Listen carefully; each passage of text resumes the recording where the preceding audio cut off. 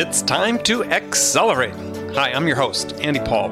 Join me as I host conversations with the leading experts in sales, marketing, sales automation, sales process, leadership, management, training, coaching, any resource that I believe to help you accelerate the growth of your sales, your business, and most importantly, you.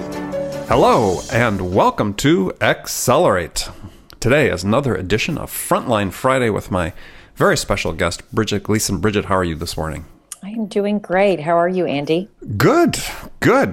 So it wouldn't be a Frontline Friday if we didn't start with a little weather update. How are things in the Bay Area? Bay Area is beautiful today. Beautiful. We had some rain earlier in the week, but it's clear and sunny and beautiful day. Yeah, we're here toward the end of March recording this. And New York City, it's mid-50s, sunny. Supposed to be 70 tomorrow and rainy, which feels just like spring. So I'm sure that's a sign that we have yet another snowstorm on the horizon somewhere.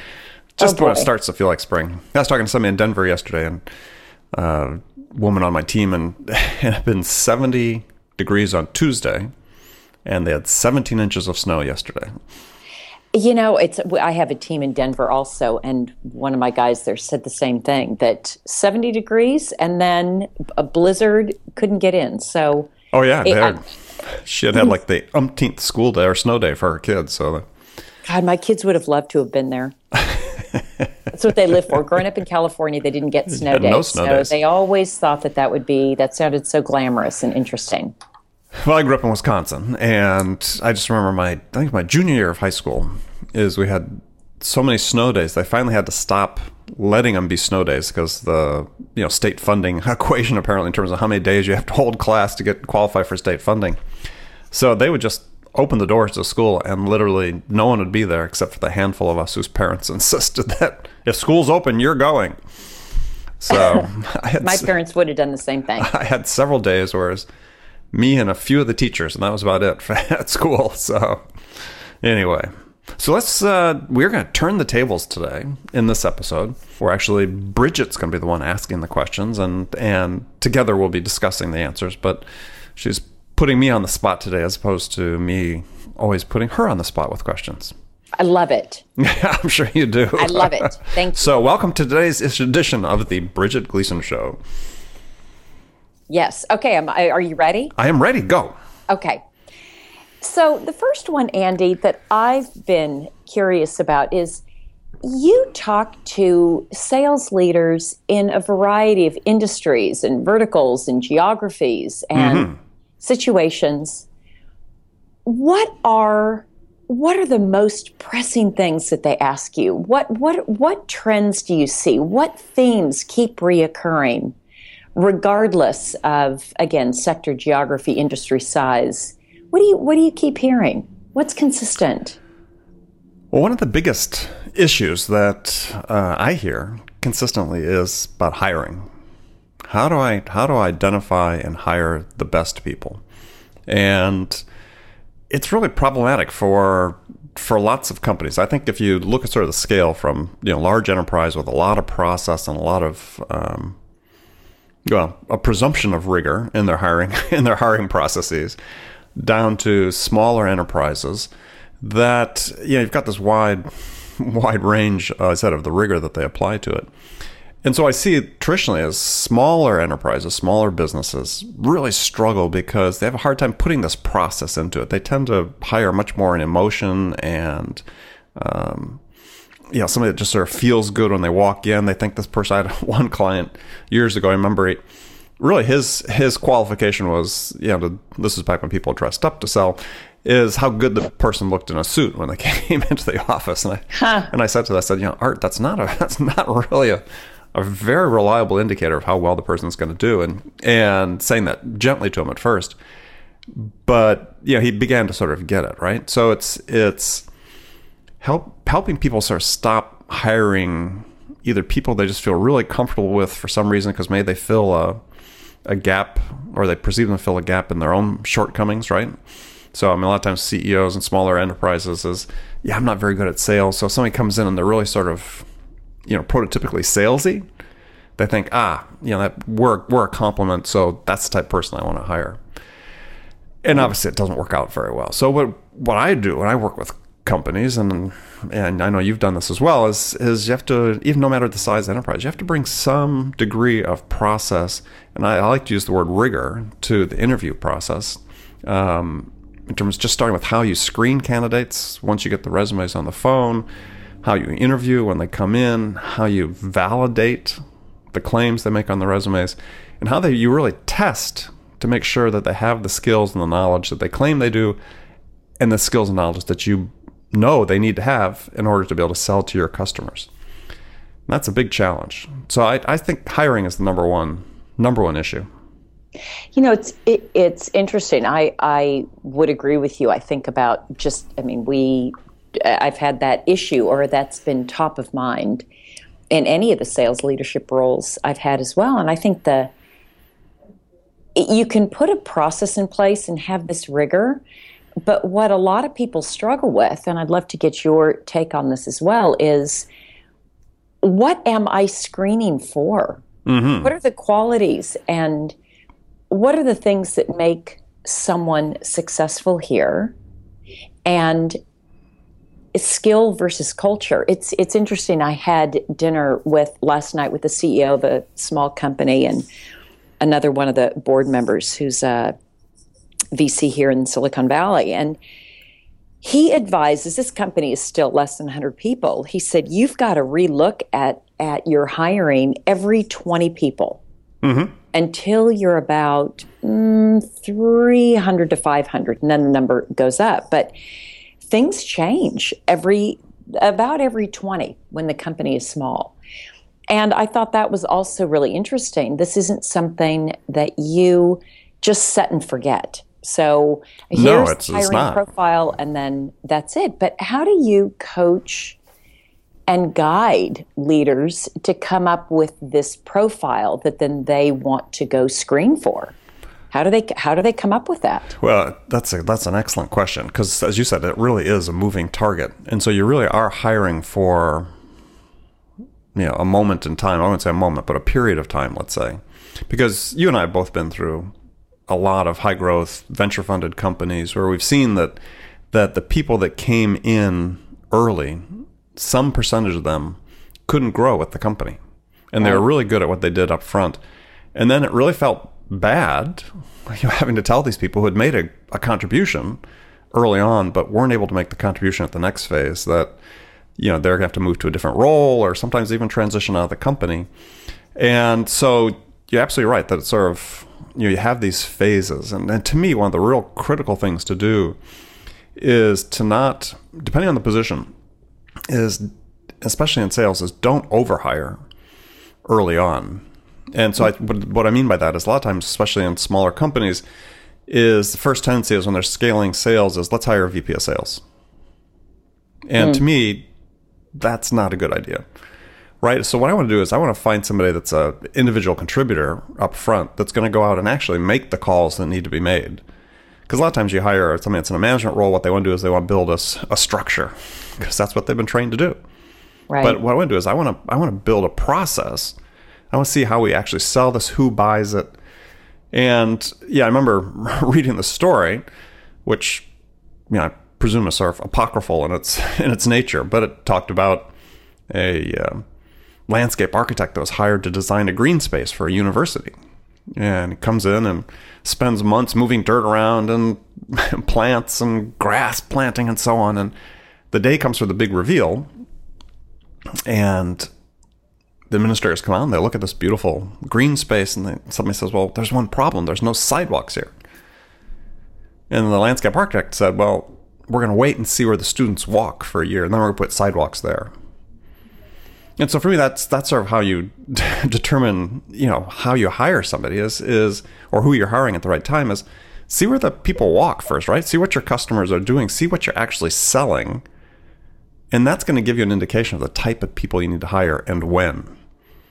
And so I think that's really... I love that analogy. I mean, that story about the landscape architect and seeing where people walk first, I think is very apt and appropriate in this situation. Because we see this all the time where people hire the wrong person for the job, and they may outwardly have some of the skills And it may be through no fault of their own, but they just end up not being a match for what you end up selling. Because as you're in early stage companies, the target sometimes changes. Not sometimes, it always changes, right? You have a vision of what it is you're selling up front, but once you actually get out in the market and see what people are willing to buy and what they're willing to pay for it, that can change. Yeah, it does change. I would completely agree with that. I also tell VPs of sales and actually CEOs who I advise that they kind of need to get comfortable with that it may take a few versions of let's say a sales leader over a period of time, because the company's changing, the product's changing, and they shouldn't consider that a failure or abnormal. It would be very unusual, I think, to be able to find a sales leader early on, let's say when the company is, sub 30 employees, that's going to be able to stay with you to 300.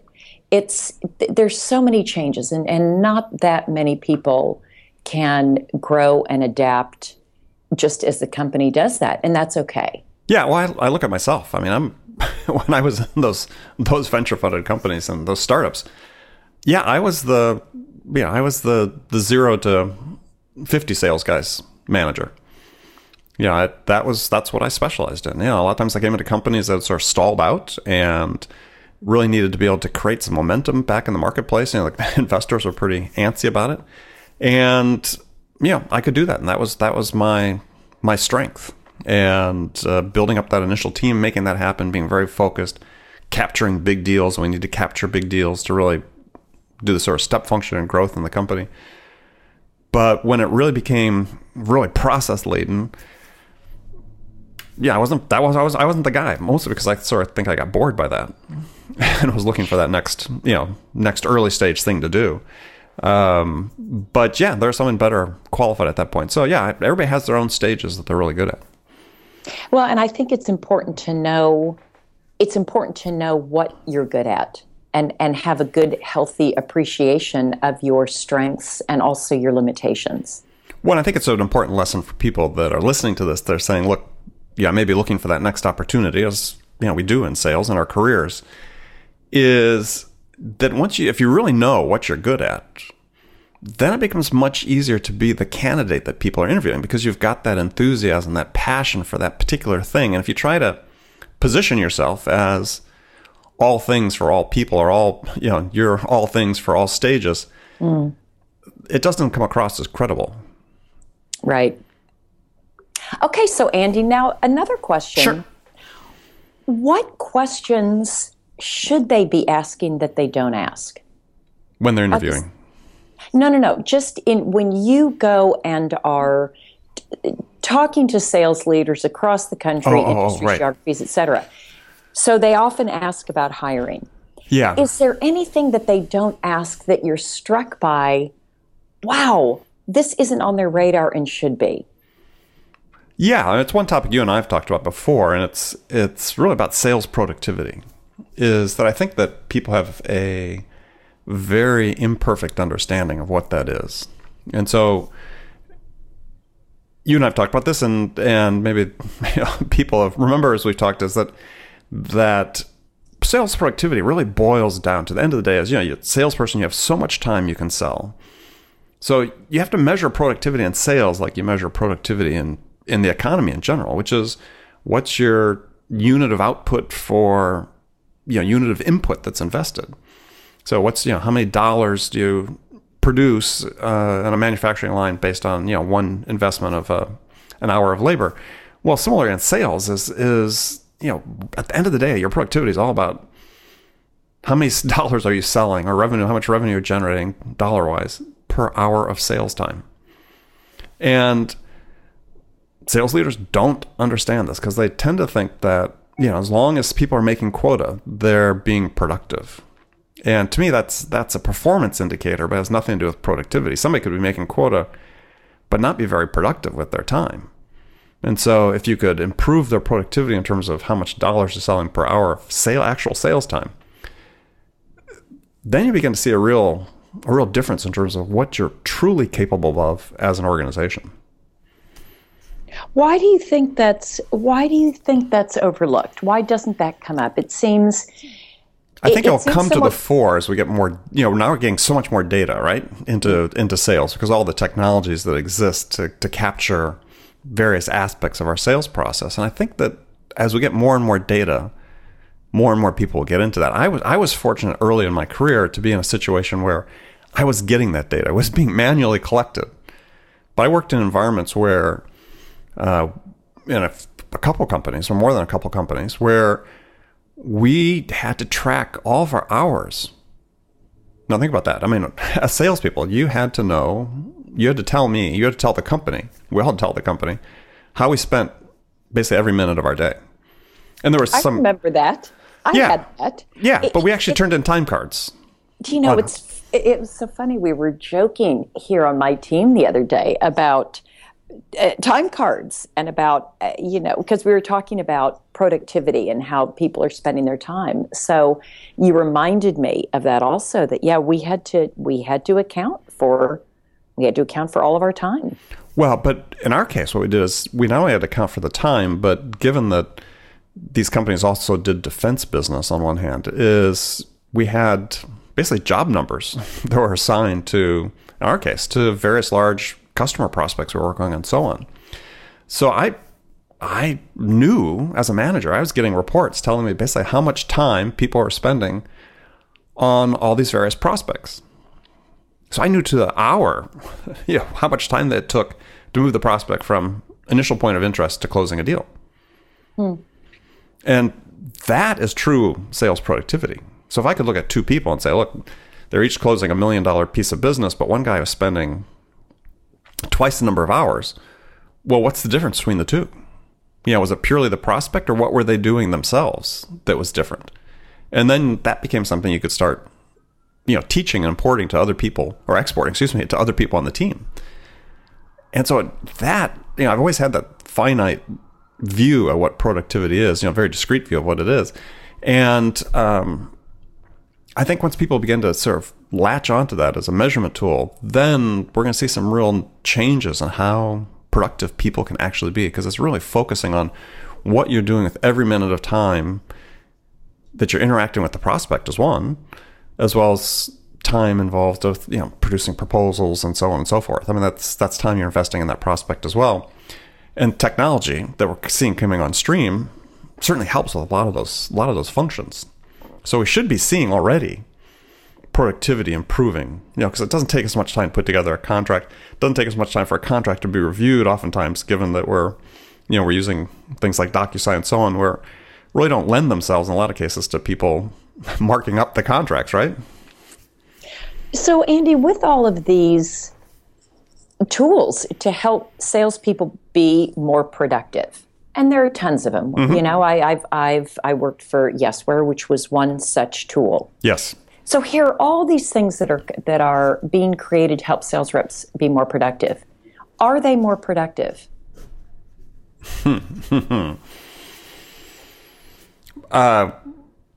don't think so. I think not. And I think that part of what we're seeing culturally within sales is this a real sort of tectonic shift that we really haven't had before, because there have been sort of slow introduction of technologies into the sales process, but now we're seeing a lot of new technologies come on stream and available to companies, not just tech companies, but anybody that's selling. I think it's fundamentally going to change how sales is taking place, and in a way that ultimately it will drive productivity, because what's going to happen is we're going to have to flush some of these old myths about how sales takes place. And I'll just give you an example. I mean, one prevalent thing that still so drives me nuts is that salespeople have, and I've written about this, salespeople have this conception that, well, geez, if I give a prospect a proposal, I'm going to give them 3 or 4 days to look at that, and then I'll get back to them. And it's like, really? Why? I mean, if you've been doing your job, the proposal is no surprise to the prospect. You should have gone through that with them verbally before you even sent it to them. And you could certainly, do that through a collaboration tool that exists or whatever. Is that, you don't need to give them 4 days. That's myth. That's right. That's this, I call it the indecent interval that people build into their selling. And I think technology is going to enable us to get rid of some of these old myth things, because people are going to be able to look at things, review things more in real time. If you've, collaborated with them the way you're supposed to be collaborating with the prospect through the sales process, the proposal, like I said, isn't a surprise. It's just putting down on paper what you've already told them. I love that. What did you call it? The indecent interval, yeah. The indecent interval. I'm going to use that. The indecent interval. The pushback I get from my team when I talk about you shouldn't ever give a prospect a proposal until you've reviewed it with them, and there's with certainty. I shouldn't say with certainty. 80% chance that they will accept it. You feel good about it. That was always the percentage that we used. Right. And that there seems to be more resistance to connections and conversations when the sales rep's pushing for it.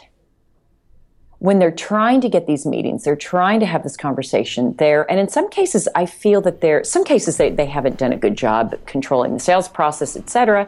In some cases, it seems like they've done a pretty good job. But customers and prospects have so much more access to information. They don't need the sales rep. Mm-hmm. They don't need the sales rep as much. They can do a lot of the assessment on their own. Right.